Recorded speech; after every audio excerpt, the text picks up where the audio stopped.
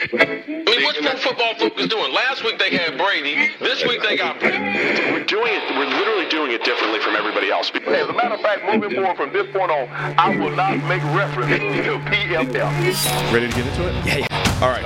We're going team by team. I would be very careful about slinging stone. Am I going to get sued? We got legal on this? I like football season, and all the things that go with it.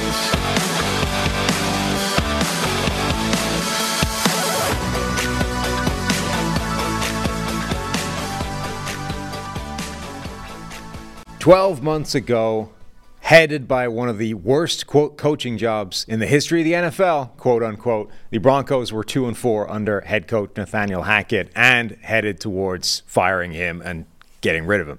This year, under the new genius Sean Payton, the Broncos are 1-5 and headed in the opposite direction. So, not a good start for Denver. And it only got worse last night against Kansas City, who now extend their streak over the Denver Broncos to 16 straight games. We're going to talk about that. We're going to talk about Russell Wilson, some potential trade candidates before the deadline, and, of course, the boo-boo breakdown with Vic Trohat later in the show. But coming to help me do all that is Brad Spielberger. How's it going, Brad? Hey, it's going great. Yeah, Russell Wilson never had sub 100 passing yards in the Nathaniel Hackett era, so I'm not sure what exactly Sean Payton thinks he's fixed over there. Can we talk about your tweet late last night? You just, randomly brought up a tweet from earlier in the offseason. Are you conspiracy theorizing, or you think you're onto something there? Well, as luck would have it, I believe Tyler has the audio queued up of what Sean Payton said on the Colin Cowherd show back when he was a media guy rather than a head coach. So hit it, Tyler. What do we got? It's healthy when we, in scouting, like to say, well, who does he remind you of? And we're not putting that pressure on Caleb saying, oh, you're going to be the next Mahomes. But it's very good when you can say he's like this. Yeah. And so I brought it up yesterday on the show. I think he's a generational player now. I've seen 3 or 4 games, obviously not as much as I would if I was truly doing the evaluation. But it's a truly generational player, Caleb Williams. Now, there's like a 3-minute clip there that I tweeted, and he goes on to say that not only is he a generational player, but he is, in fact, so good that he is going to cause NFL teams to tank for him to the point that the NFL is going to have to introduce a lottery system to stop that happening again, right? And this is a guy who, remember, has got quite a long history of antagonism with the NFL directly. I'm not saying Sean Payton is deliberately blowing up everything and tanking for Caleb Williams. I am, however, saying there's just a few data points pointing in that direction now. Yeah, not that it would have impacted the final score, but the timeout at the end of the first half to basically allow the Chiefs to kick a field goal. I think he himself called it a dumb decision after the game. It would not have swung the outcome, but just all these little things here and there. He's probably regretting the massive comeback against the Chicago Bears because the Broncos would then be 0-6 and have a bunch of head-to-heads against other contenders for that first overall pick. Go ahead. And remember, that comeback was like a defensive player scoop and score, changes the outcome kind of thing. It's like, even that, it's like we kind of had that loss in the bag, and then some stupid edge rusher goes and wins the game for us. God damn it. Yeah, it would have been down, and Sean Payton would have been spamming like Samaje Perine 2-yard carries at the end of the game, kind of like the late, they're down 2 scores, and they throw like a screen pass to him. It probably was just a check down outlet, and then he fumbles and loses that game as well. So, yeah, look, he brought it up himself. So we're merely just following his own words. Mm-hmm. I mean, look, Caleb Williams is that good. The Broncos are that bad. They obviously want to change things around. I'm sure Sean Payton would love to get to work with a quote-unquote generational prospect like he is, and they are squarely in that conversation because I think even some of the few talented players they do have on the roster may no longer be there in the next couple of weeks. I mean, the biggest drama of the night may have been Jerry Jeudy dancing in the background of Steve Smith Sr.'s hit before the game even started. That was wild. I don't know how much people are aware of that, but if you go searching Steve Smith on Twitter, you'll sort of find all of the various parts of it. But he, on his own podcast, what's it called? Cut to It, I think. He had basically criticized Jerry Jeudy and said he's sort of not doing a whole lot of anything, really. Apparently that made Jerry Jeudy upset. So Steve Smith had, because Jerry Jeudy played well recently, Steve Smith tried to talk to him before the game, so to be like, hey, I want to apologize for saying this and, go ball out tonight. But Jerry Jeudy was having none of it and, in fact, was trying to, start arguments with Steve Smith, which, by the way, is one of the dumbest moves anybody's ever thought about as a player. Like, let's go start a fight with Steve Smith. And then this just escalated over the course of the pregame. Jeudy dancing around behind the shot, almost antagonizing Steve Smith to attack him and lose his mind. Steve Smith maintained the high road and didn't. Just blowtorched him on national TV and, ripped him for being a completely average nothing of a player. Tier 3, I think, was what he called him. I don't know about it. Took the high road. I mean, I do think. Oh, that was taking the high road calls relative. Me and asks. Oh, go ahead. Well, he was like, "Look, I'm not going to kill him. I value my job. Sure. I'm not going to lose my job." It's all relative on the Steve Smith scale of what he could have done out there, just taking a charge at him. But yeah, I mean, him saying if a team calls me and asks, "Should I trade for this player?" I tell them no. Might just be his football opinion, not just tied to the personal element here. But yeah, Jeudy was actually very good at the end of last year. The top 15 graded wide receiver for us from, I want to say week 5 or so on, when their offense went from horrible to just bad. He was the main guy in that offense. But yeah, I mean, maybe they trade him. Maybe they also trade Courtland Sutton, who had one of the cooler touchdown catches of the season thus far last night. Obviously, relatively meaningless, but an awesome snag nonetheless. Release Frank Clark today. And I think in a lot of ways, ignoring all the other stuff, and it does make sense. Jonathan Cooper had 6 pressures last night, forced the interception of Mahomes, forced an intentional grounding on Mahomes, and had a sack. And then Baron Browning, who was awesome last year, I think should return next week. So there's no reason for this team not to play a bunch of young players, let them all get experience, get reps, and yeah, lose some more games and get in that Caleb Williams sweepstakes. So, conspiracy theories aside, do you think there's anything to that? Because when you look at one of the ironies of the game last night is that Denver's defense actually showed up for the first time maybe this entire season, right? This is a defense that are getting blown out at a historical rate, putting some of the worst numbers we've ever seen out there going up against the Kansas City Chiefs. And, it had, and even dialing down or drilling down deeper into that, some of the underlying numbers looked even worse from a matchup perspective. Now, the Chiefs end up covering, but it wasn't the blowout that everybody thought it would or should have been. And then in the one game where that actually happens, the Denver offense just completely self-destructs again, right? It looked more like last year than this year's version, which had been taking steps in the right direction. But when you look at the plays that they're calling, it's this doesn't look like, Sean Payton, whatever you think about him, was a very smart head coach and offensive mind who called smart plays and generally put players in a good position to succeed. He's not a guy who calls timeout on 4th and 3 and dials up a play that never looked like it had any shot of working at any point and leads to a sack, right? What are we doing here? You look at what they're calling late in the game when they're trying to theoretically mount some kind of comeback. And this does not look like an offense that's really trying to win. It truly did not. And like you said, the defense did show up. I think part of that also was the Kansas City Chiefs offense. They continue to be atrocious on the 3rd and short. I actually, tweeted last night, I thought maybe Eric Bieniemy, losing him was a big element of that. They were 31st in EPA per play on 3rd and 1 last year as well. And they just always get too cute. Everyone, in Chicago loves to, I get a million Matt Nagy responses in my comments. Look, Andy Reid's running the offense, and that's his, it's where he learned all of his football from to a degree. So, but it's just why are you doing a fake field goal when you could just drop back with Patrick Mahomes? Why you're kicking some early field goals? I know it was windy and there were other elements at play, but the Chiefs could have scored 30 points fairly easily if a couple other things swing their way. But yeah, the offensive play calling, which has been largely pretty good, for the Broncos so far this season, top half of the NFL and a bunch of, underlying metrics. Granted, they played some horrible defenses, but yeah, it was just not a winning recipe by any stretch. And then Russ, man, we'll get into him in a little bit here, but it just looks broken. Even plays where we could blame, some of the offensive linemen, the Chris Jones sack on Mike McGlinchey. Russ could have taken 4 steps up in the pocket on that play. He was only about 8 yards back, so it's not like he was hanging 12 yards deep, but just little elements of that. Yeah, taking a sack on 4th down. It's just the whole thing is broken. Yeah, and the thing is, it had looked a little bit better up until basically last night, and then it went all the way back to just complete disaster again.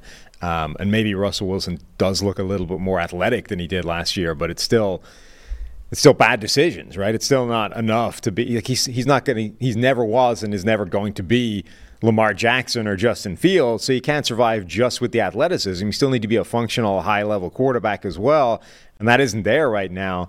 We'll get onto the Chiefs' offense in a second, but Travis Kelce was fantastic in that game, even with his bum ankle. Obviously, they were feeding him early in the game. You get the lateral, which I'm fascinated by those plays because everybody within Kansas City maintains that they are basically Travis Kelce going rogue mid-play, but they look designed in terms of the plays are drawing up trail runners. Like, there's a guy there by design at almost all times in these plays, right? And maybe Travis Kelce certainly has he's deciding to pitch it to him, but he's there. Like, it's not like there are offenses in the NFL where that would not be an option. The guy simply would not be in the vicinity because the plays are not being designed that way. So I'm kind of curious. I don't know how much that is true, that it's just 100% Travis Kelce deciding to goof around and throw a lateral when he can.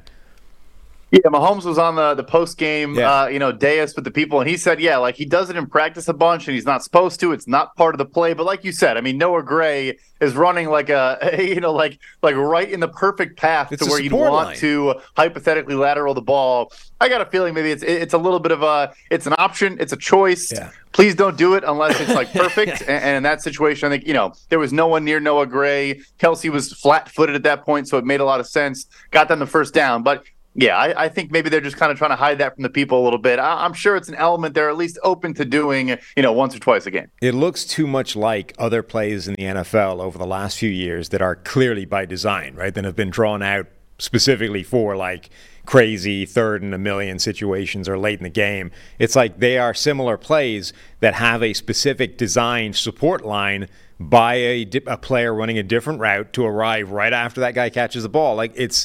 It's too well coordinated for this to be just complete coincidence and, oh no, Travis has done it again. Let's stop him doing that. I think it is part of that offense, and he's the perfect guy to be executing it because he's, he does it and he's capable of doing that. The other element of that game was Chris Jones, as you said, the sack on Mike McGlinchey. He is now dialing up. He's really interesting because he's still playing on the edge, right? Not all the time. Remember, there was this whole thing of, they're going to move him to be a full-time edge rusher. And he was good at that. It's just he took away what he brings on the inside.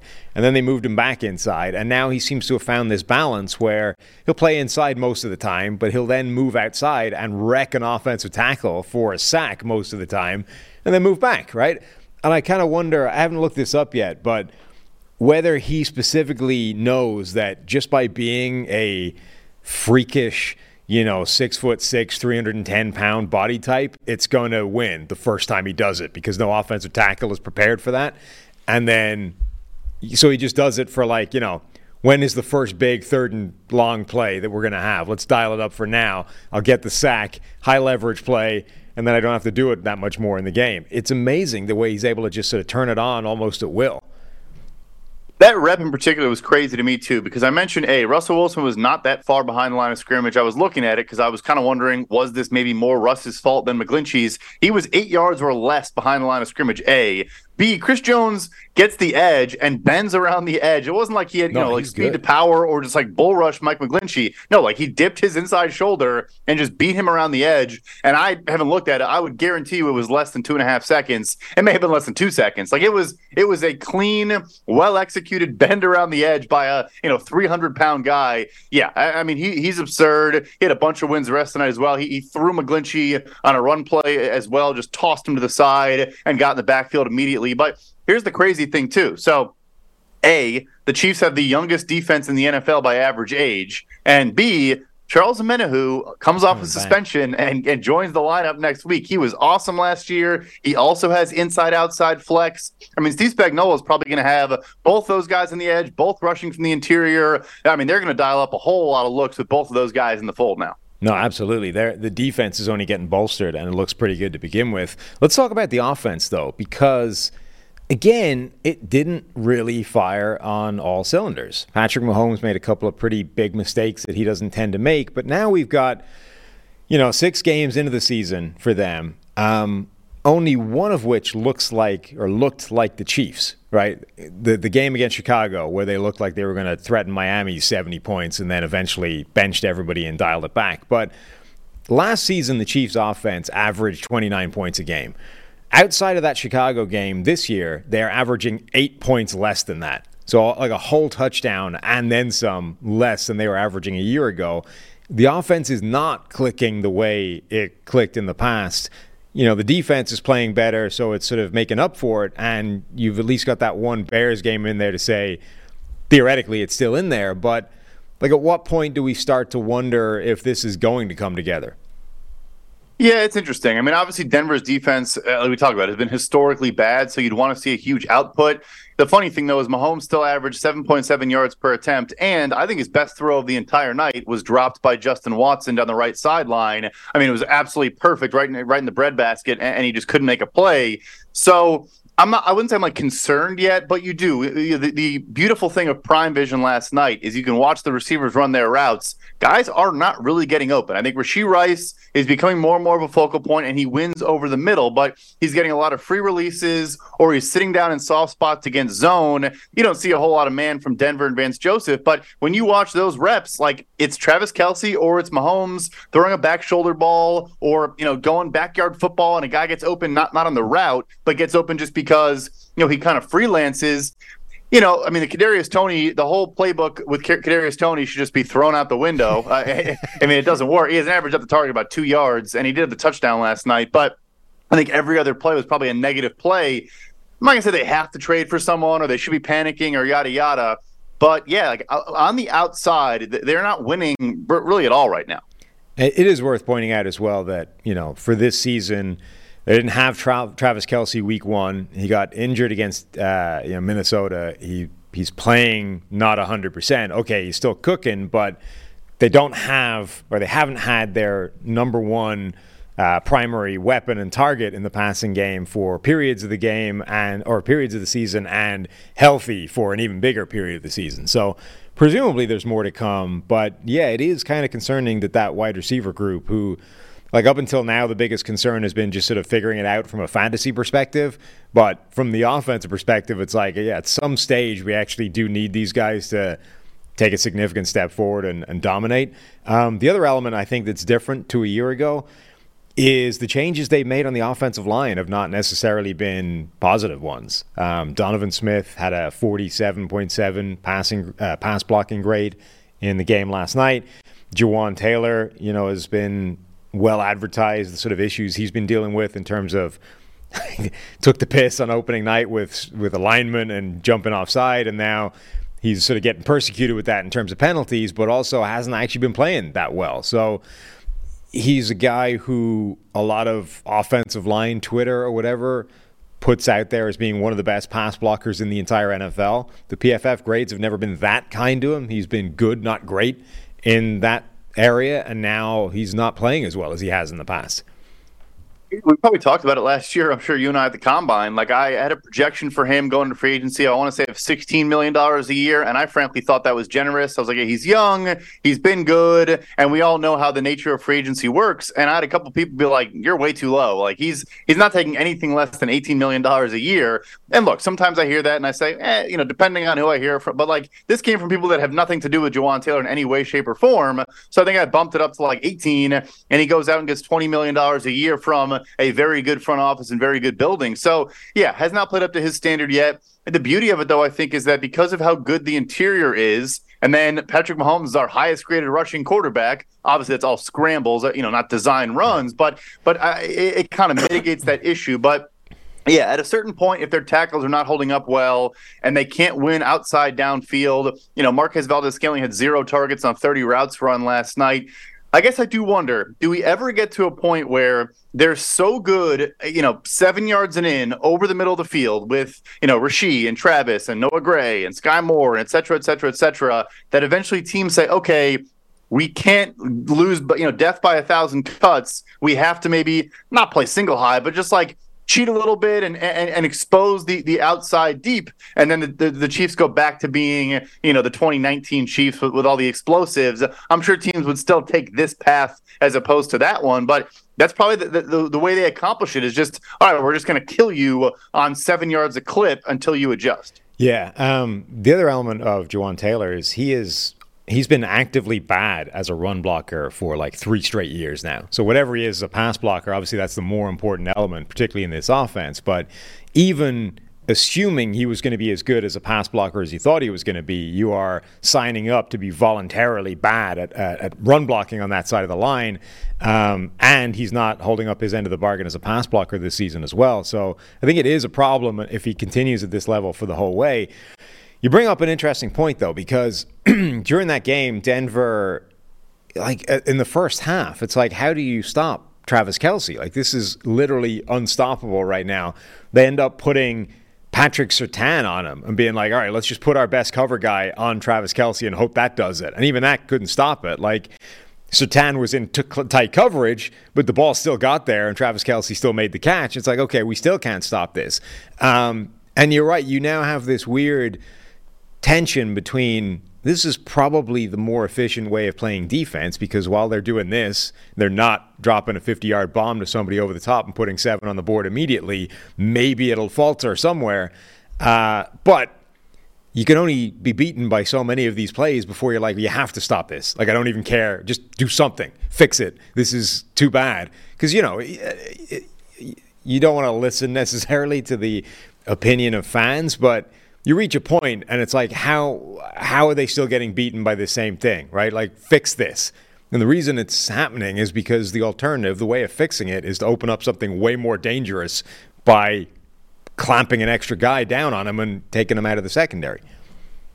Yeah, and obviously this would probably be correct, but Mahomes has not been very good throwing the ball deep this year at all. He's actually one of our lowest graded quarterbacks on throws 20-plus yards downfield, and I'm sure that is by design, by defenses, again, just taking that out of the playbook. But then you also see last night on Amazon Prime, shout out Sam Schwartzstein. Isaiah Pacheco is one of, I think, 3 running backs with positive EPA on the season. Like, he's not, he didn't break off anything huge last night, but I remember 1 or 2, negative gains or unsuccessful runs. Everything else was 6-7 yards against light boxes. And so, yeah, it's interesting. Like, maybe we do see that adjustment to a degree. You get some 3 safety looks or teams get exotic with what they do. Like, I kind of think of a Ravens situation where Geno Stone's been a good deep ball guy or, deep third guy. Obviously, Marcus Williams can do that as well. Like, do you just try to really get different and do different things against them? But they're going to kill you. Whatever you take away, they're just going to kill you on what you give them.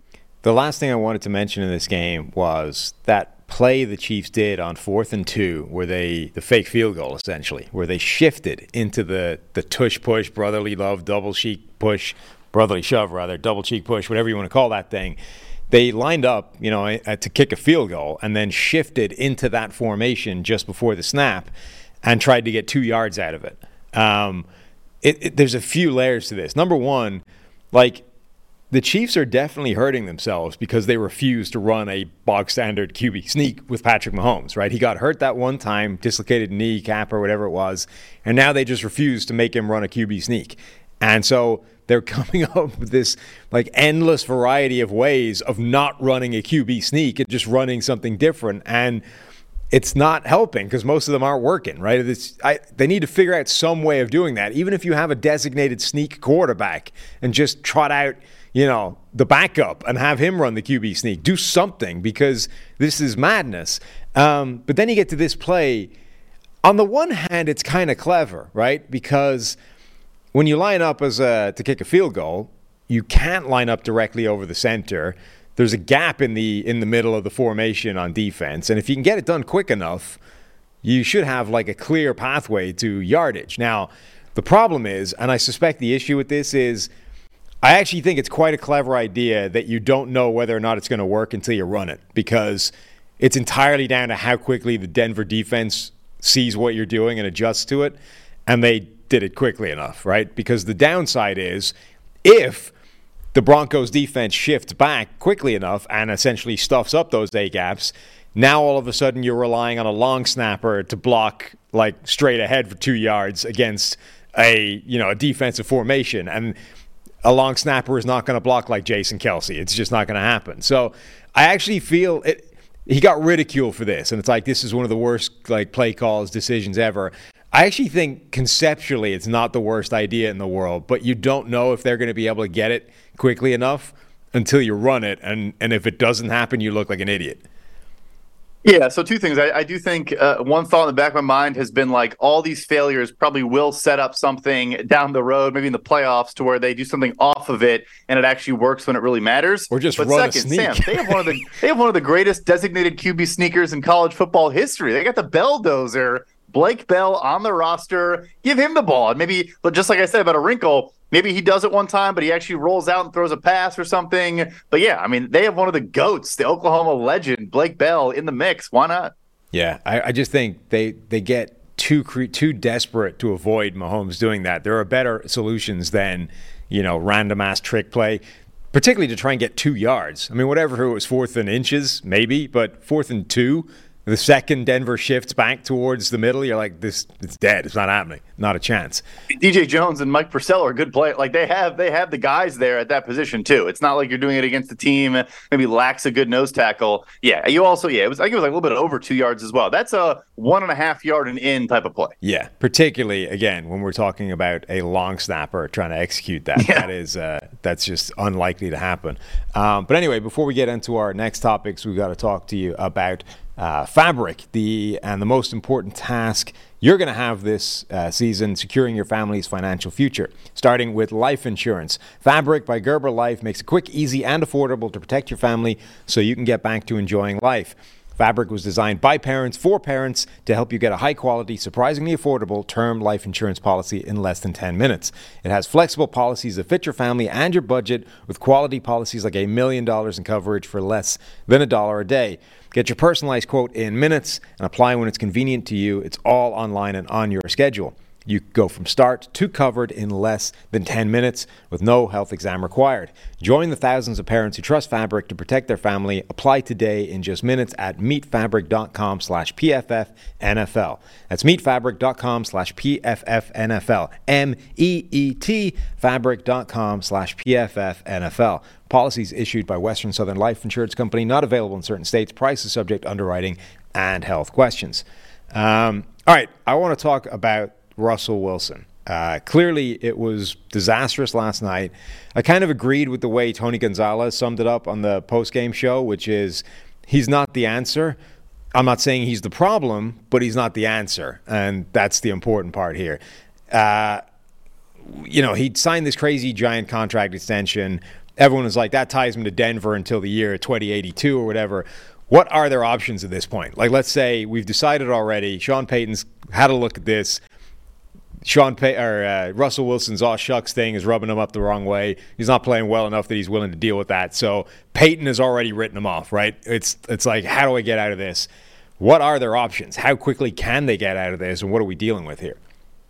I will say, not to be mean to the guy, he got rocked near the sideline by, I think, Willie Gay or Nick Bolton, and not a single Denver Broncos player did anything about it. Like, it was like barely in bounds. Like, it was Justin Herbert's same distance from the sideline, and the entire bench cleared. So, but anyway, not going to pick on Russ any further. So, look, I think unless you can try to pull off the Brock Osweiler type trade where you basically attach a draft pick to his salary and send it elsewhere, which I think is kind of a fantasy, they have to do a post-June 1st release this upcoming offseason in 2024. So here's why I say that. So he is owed $39 million for 2024 in both cash and salary cap, which you're going to have to pay.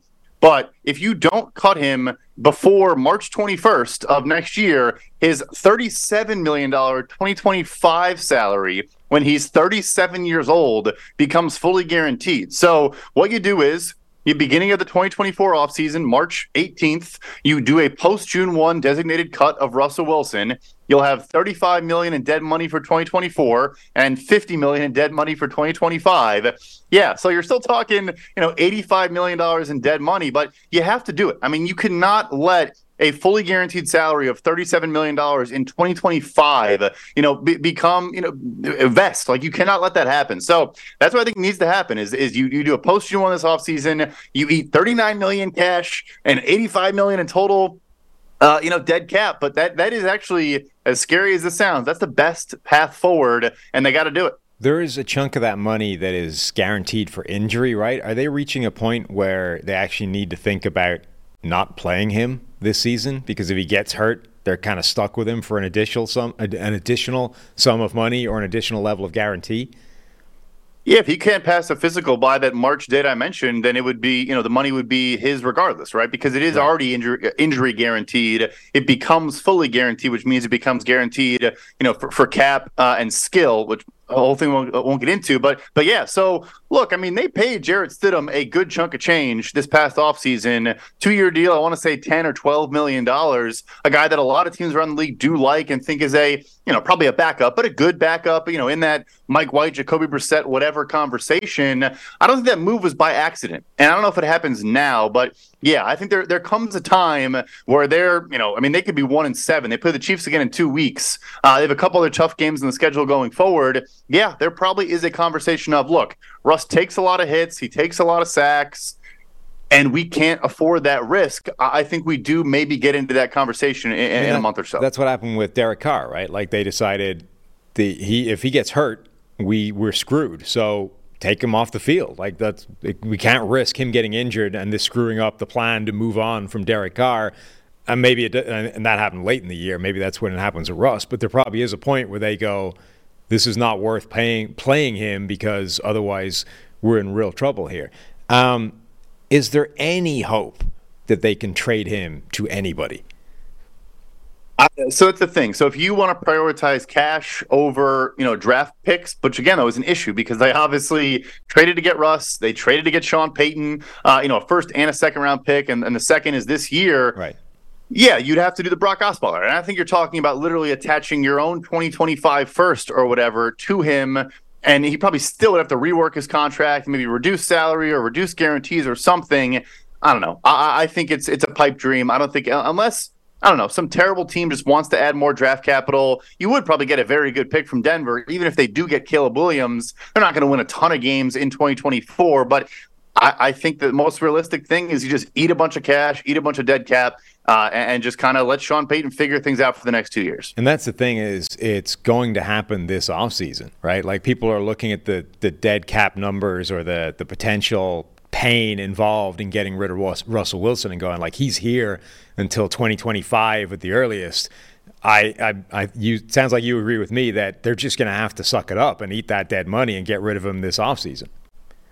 You have no choice. You just got to do it, bite the bullet, admit the mistake. And it's, a larger conversation of it's tough because the way we kind of analyze GMs is by all the big moves they make. I'm sure Sean Payton at this point is basically dictating everything and running the building. And yeah, did George Payton make a bunch of big mistakes on a lot of his biggest moves? I mean, Russell Wilson, Randy Gregory, trading for Sean Payton, funnily enough, probably on that list as well. But there's so much good there. But yeah, I think he's probably, on the way out. And so then you just kind of blame it all on the past regime, bite the bullet, do all that. You bring in the rookie quarterback, and if you don't spend a ton and you blame it on, all, and you just kind of say, hey, we're trying to get back to being good in 2025, 2026 range. Let us figure that out. I think it's what happens. All right, so Russell Wilson's not getting moved before the trade deadline, but who are some players that you think could actually get moved before the deadline and potentially make an impact for, an acquiring team looking to add talent? Yeah, so Denver, of course, now at 1-5. I think you got to keep an eye on Jerry Jeudy and Cortland Sutton. I think both of those guys have been, they've been the subject of trade talks going back to last year. I think the price needs to come down for both of those players probably. The Jeudy, they apparently wanted a first. You're not getting a first-round pick for Jerry Jeudy at this point. And Sutton, I'm guessing they probably want to look a third. You're not getting a third for Cortland Sutton. He's a good player. He obviously, like I said, had the awesome touchdown catch last night, but $14 million salary. Maybe if you eat a bunch of that like you did Randy Gregory, maybe then you get a third, but still probably, a bit of a tough sell there. And you look at the other bad teams, and we have a bunch of them playing against each other this weekend. Minnesota without Justin Jefferson now, 1-4 going into Chicago. If they lose that game, but even if they don't, Danielle Hunter should be traded. They just have to do it. He's the best player on the defense. I get that, but 28 years old, turns 29 in a couple weeks. Will get you a nice value in return, and they need to start over the whole defense anyway. So I look there a little bit. The Patriots, they probably need to admit that they're just not close right now. I look at a guy like Michael Onwenu, who obviously we love, has been a good player across the offensive line, not playing well this year. But, I mean, they drafted Antonio Mafi, City So, all these guys this past year to replace him. You might as well just do it there. Super interesting name, maybe Josh Uche. I don't know if they do it, but it could be interesting there. And then Carolina. I mean, Brian Burns should be a name we keep an eye on. I think a guy like Terrace Marshall had 9 catches in week 4, didn't play a snap in week 5.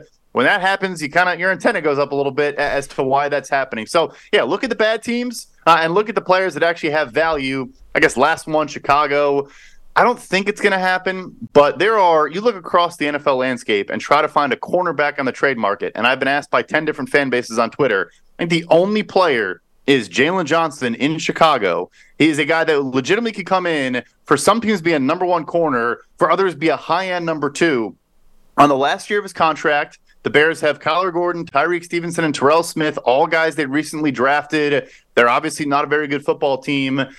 I just think that the price there could be so good, the Bears can't afford to pass it up. So, yeah, those are a couple headline names there. Two really interesting names, probably one of which is relevant to this, that I thought were really interesting, was Washington in this situation they put themselves in with Chase Young and Montez Sweat.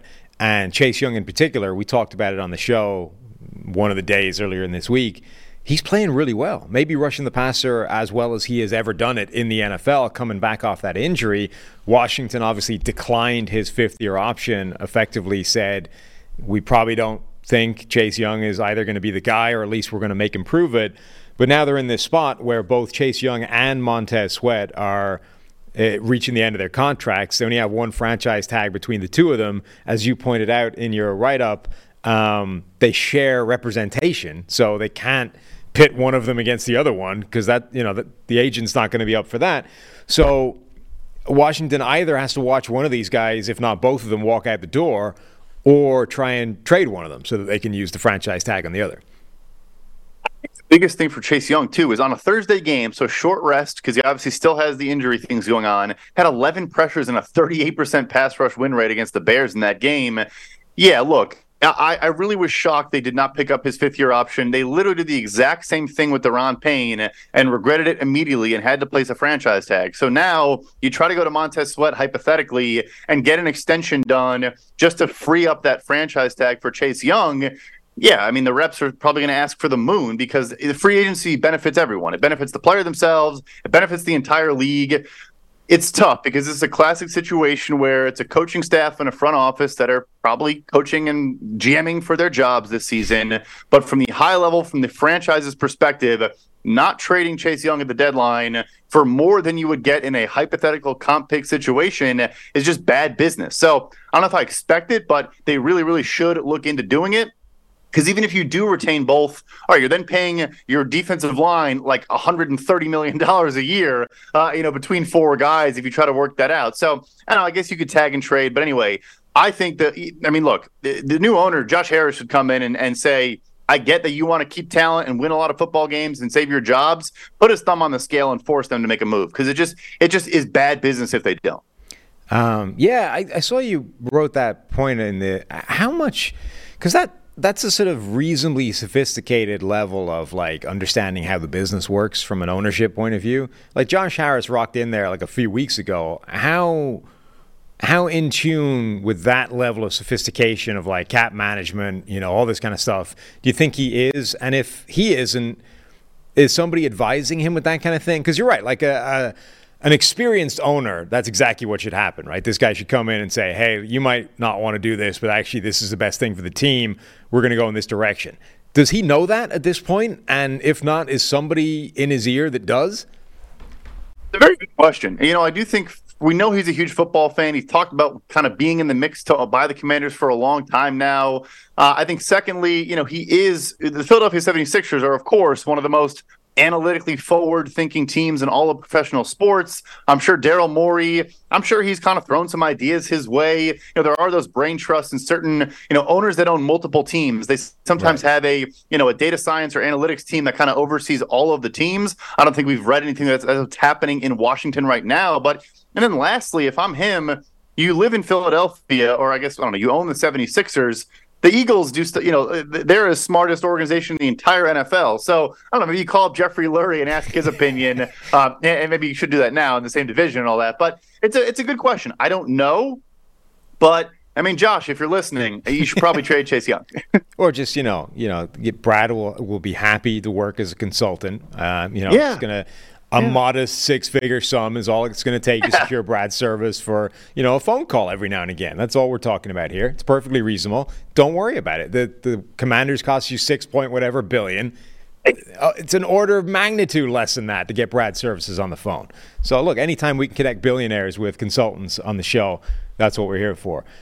Before we get into the Boo Boo Breakdown, we're going to talk to you about this show being brought to you by Prize Picks. If you were paying attention last night, the Prize Picks we gave you out, we're 50-50. Chris Jones and George Karlaftis, they did get over 1.25 combined sacks. Chris Jones, anyway. Javonte Williams and Rashee Rice, neither of them got in the end zone, so that's under the 0.5 combined touchdowns. Now, for this weekend, the picks, as delivered by the great ZT, Zach Tantillo, Deebo Samuel and George Kittle combined for over, 0.5 rushing and receiving touchdowns. So basically, one of those guys scores, you're good. And then DK Metcalf and Tyler Lockett over 0.5 rushing and receiving touchdowns. So if either one of those Seahawks receivers scores, you are golden. Prize Picks is a skill-based, real money daily fantasy sports game. How does it work? You pick 2 to 6 players and whether they'll go more or less than their Prize Picks projection. You can win up to 25 times your money on any entry. At Prize Picks, you're not competing against other people. It's just you versus the projections. Prize Picks entries can be made in 60 seconds or less. It's that easy. You can even pick in-game projections after a game has started, which includes halves, quarters, periods, and more. Go to prizepicks.com/PFFNFL and use the code PFFNFL for a first deposit match up to $100. Again, that's prizepicks.com/PFFNFL and use code PFFNFL for a first deposit match up to $100. Brad, thank you so much for coming on the show today and giving us all of your insight. And now we're going to talk to Vic. Sounds good. All right, back in studio as ever on a Friday for the Boo Boo Breakdown. Our injury run around the NFL is our guy, Vic Troha. How's it going, Vic? I'm doing well. How are you? Not bad. All right, let's get right into it. We've had a pretty big week of significant injuries. I guess the most obvious of which is, well, two big ones I think are probably worth spending a little time on. Number one, Justin Jefferson with another hamstring injury and pretty much straight to IR. So it's not a good one, presumably.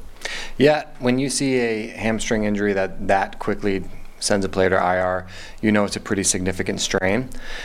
The one thing with Justin Jefferson is you kind of look at that dynamic of where the team's at, what he means to the team.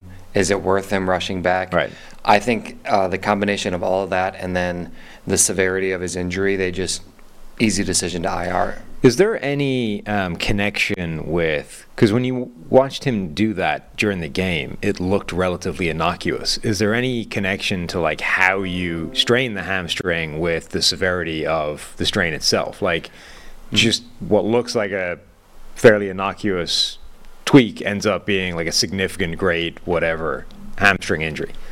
Well, it's interesting because there is the severity of it can happen at that given point. So what I mean by that is you look at his injury and it wasn't like he was dealing with a tweak from before, and we've talked about how like hamstrings just don't go away. So when you have the severity of it that happens all at once, yeah, there's probably more muscle fibers torn.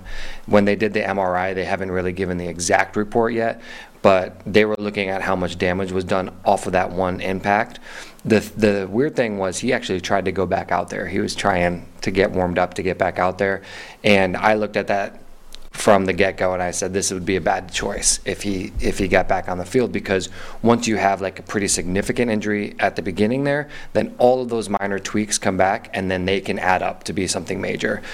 So I think with them, they were just like, we got to shut you down. We just got to call it quits. And even now, I don't see him trying to push it back when he comes back from IR. So yeah, I mean, now once he's on IR, I think it's a whole different world.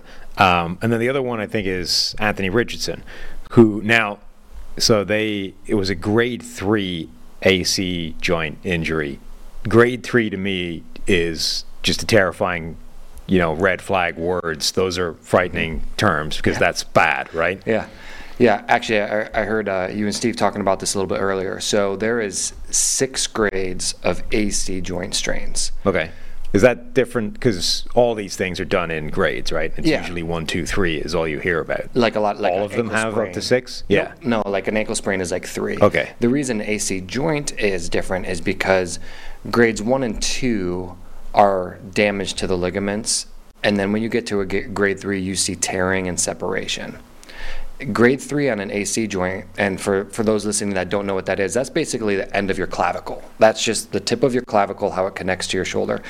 When you get a grade 3 AC joint strain, there's separation of that joint and torn ligaments. It's the strain level that has surgical potential. So when I saw that he was getting input on surgery, I automatically knew it was at least a 3, but judging by how it was, I didn't think it was a 4 or 5. He's probably going to be back and heal fully. I haven't heard any updates on if he's going to have surgery, which makes me think no, which also tells me that he probably could be back after after the IR stint, and they have a bye week in there too. So I wouldn't be surprised if he does come back and he's relatively healthy, but it's not worth putting a rookie in now with an injured shoulder like that. So grade 3 AC shoulder injury is that as bad as a grade 3, say, ankle ligament injury? They're different, because when you look at like a grade 3 ankle injury, that's about as severe as you get with the ankle. With a grade 3 on the AC joint, it's just identifying that there is tearing and separation. So because there's more complexity to the levels of it, it doesn't mean that it's like necessarily as comparable as far as the severity of it, but it just shows that there's that much more level of damage that can happen at that joint. Okay, but theoretically, this is not something that just because you hear grade 3, it means like he could be done for the year, we're shutting him down. This is a Drew Brees, like, this is scaring teams off in the offseason type of thing. This is just, it's bad, but he'll be back and he'll be fine. Yeah, like you just saw Carr with the AC joint, right? Well, his wasn't a grade 3, it was probably like a 2. And the one thing that's also different, and you just have to put this into the context of who they are and what the reasoning of them coming back for. They're not going to be injecting Richardson's shoulder through the week just so he can get through a practice, where Carr can probably miss practice and be okay to get out there. He's a veteran. He knows how to prepare his body better. Where Richardson, on the other hand, is a rookie who's going to need those practices, and they're not just going to inject him so he can get out there to practice. So there is differences there too, just based off the player.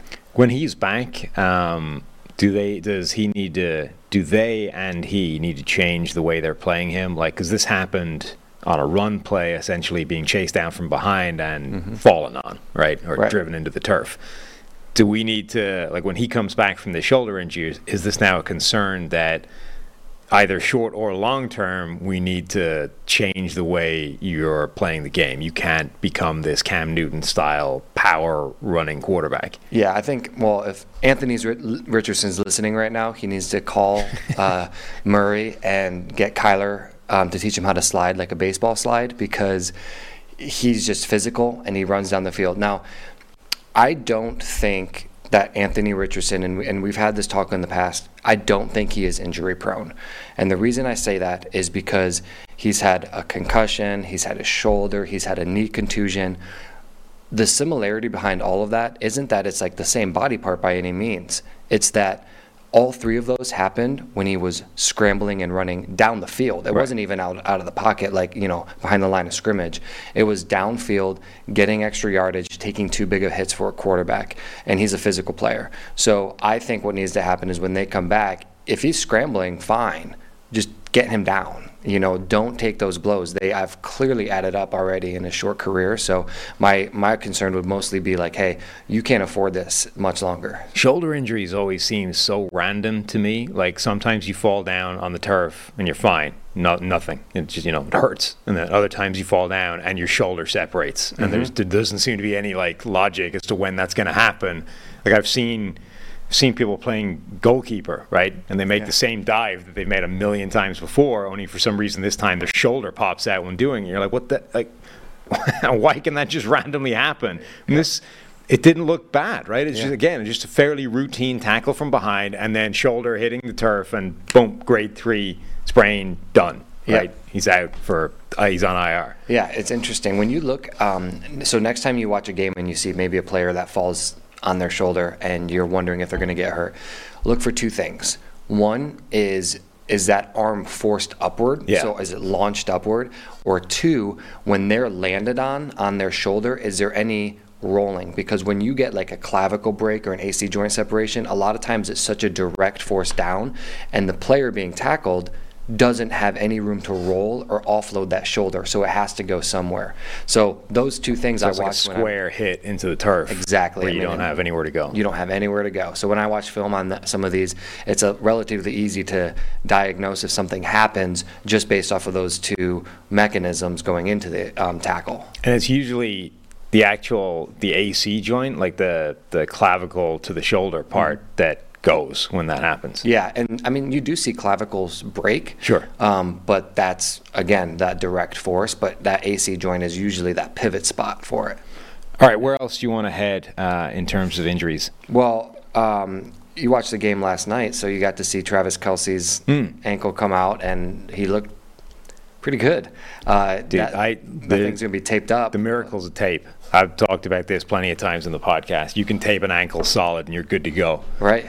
The question is like, what's going to last longer, his ankle injury or his relationship with Taylor Swift? I think that's the biggest question we have. But he actually looked pretty good, and I was really surprised to see that. We're going to see. There was one play, right? There was one play where he clearly landed on it, hit it, something got tackled. I forget exactly what happened, but he jumped up, sort of limping. Looked like he might come out of the game, and then was like, "No, I'm good," and kind of hobbled back to the huddle, and then was good to go. Yeah, it obviously just like, however he was tackled, they clearly just tweaked it in a way that shot the pain back up through him. Yeah, one of the reasons I find football so fun to watch sometimes is, and I didn't even know this until later. Kelce, when he originally hurt his ankle, he tried to sneak back into the game. Did you see that? He tried to sneak from the sideline and like go back into the huddle, and they're like, no, get back out. So it's interesting because he's probably going to be, he's slowly going to be getting better with this ankle. You're not going to really see as many issues with it, but I do think that just by even playing yesterday, that's got to be a little swollen, got to be a little bit sore. So that's just going to be something to continue to manage. But like then transitioning from that ankle, you see the likes of Austin Eckler coming back. You see the likes of Saquon Barkley coming back. I think Austin Eckler has a higher potential of playing. So it looks like he will play. That's a good one to kind of wrap up with, I guess. Eckler looks like he's coming back. He's been out for a while now. Is he likely to look the same as he was when he went out? Like, because he was crushing it earlier in the season. I think they managed him great. Look at the Chargers with their healthcare team now, just on top, right? But I think they managed him well. I think they gave him appropriate break. A high ankle sprain, there is a high chance of that repercussion happening this season. So they managed him really well. He's had appropriate time. They're waiting until he is 100%. And coach talk all the time says, well, we got to get him to 100, and then they put him at their 80. Right. I really do think they're waiting. And it kind of reminds me, like, his injury, I think, kind of went unnoticed a little bit. There wasn't a lot of talk initially. And it reminds me a little bit of Devon Achane, where he went out and you didn't hear really a lot of talk about it, and then next thing you know, he's like, wow, he's dealing with some ankle issues. He's going to be out for a little bit, but there's not worth putting him back at 80%. Right. These two are explosive players that really need that ankle to be stable. And then it just baffles me because then you look on the flip side, and I feel like every single week that Saquon Barkley injures his ankle, they're trying to get him back out there and saying he's questionable. That's just going to keep on happening. I mean, if I'm them, and then the Giants right now with all their injuries on Particularly on offense. now. Like, what have you got to gain getting him back? You're already screwed. Yeah, so there's no point in pushing him. One last guy, actually, just because we hit on the Giants there. Daniel Jones and this neck injury. What is that? And how is he likely to be? They're talking about potentially he could be playing. Yeah, so last year he had a season-ending neck injury. This year, the initial reports were kind of scary because he said it felt the same way. Right. But it's not. Now, when you have like anything like a stinger, and do you probably have not a proper one, no. So like when you get a stinger, you do get like radiating nerve pain down your arms or arm. And that also can mimic some of the things that you might feel like with a neck injury, right? Which is really scary. Like when you put somebody on a spine board, if like they're laying down there and they say, I have tingling in my arms, boom, spine board on the field. Right. And they're not even messing with it. So if he had any similar symptoms, they were really cautious with that, and it didn't turn out to be that at all. I think that what held him out last year is he actually said he was good to come back, and the docs were like, no, I don't think you're ready. This time, I just don't think it was as significant. It's not even going to be, I think, a hindrance to him as long as he doesn't get hit like that again. On the flip side, you look at somebody like Leighton Vander Esch, who hurt his neck again, and this is a guy who's, dropped in the draft because of his neck issues. Those type of like continuing, neck issues, that is way more worrisome. I think that Daniel Jones is just they're going to be cautious with him. I do see him playing if he's fully cleared by the medical team, because I know right now that Daniel Jones says he can go. If he's in pain and it's a neck injury, like is that feels like something that's going to be problematic for a quarterback who's got a head moving left to right the whole time. Like you can't just whatever about sort of modifying your play if you've got a sore ankle or a sore whatever, right? And there's certain things you can't really do or it's going to be pain. Like if you can't turn your head without it shooting pain through your body, you've got some problems as a quarterback. Yeah, and I think if it was to the point of where like if he just looked over his shoulder and it was shooting pain, they wouldn't play him. I think if it's like soreness by just like really big range of motions, they can manage it like they manage other injuries and give him some medicine Sunday morning and go after it. So, all right. So Daniel Jones might actually end up playing after all. All right, that's going to do it for our Boo Boo Breakdown, the injury roundup with Vic Troha here, and that's going to do it for the PFF NFL podcast for this entire week. Thank you all for listening, and Steve and I will be back on Monday.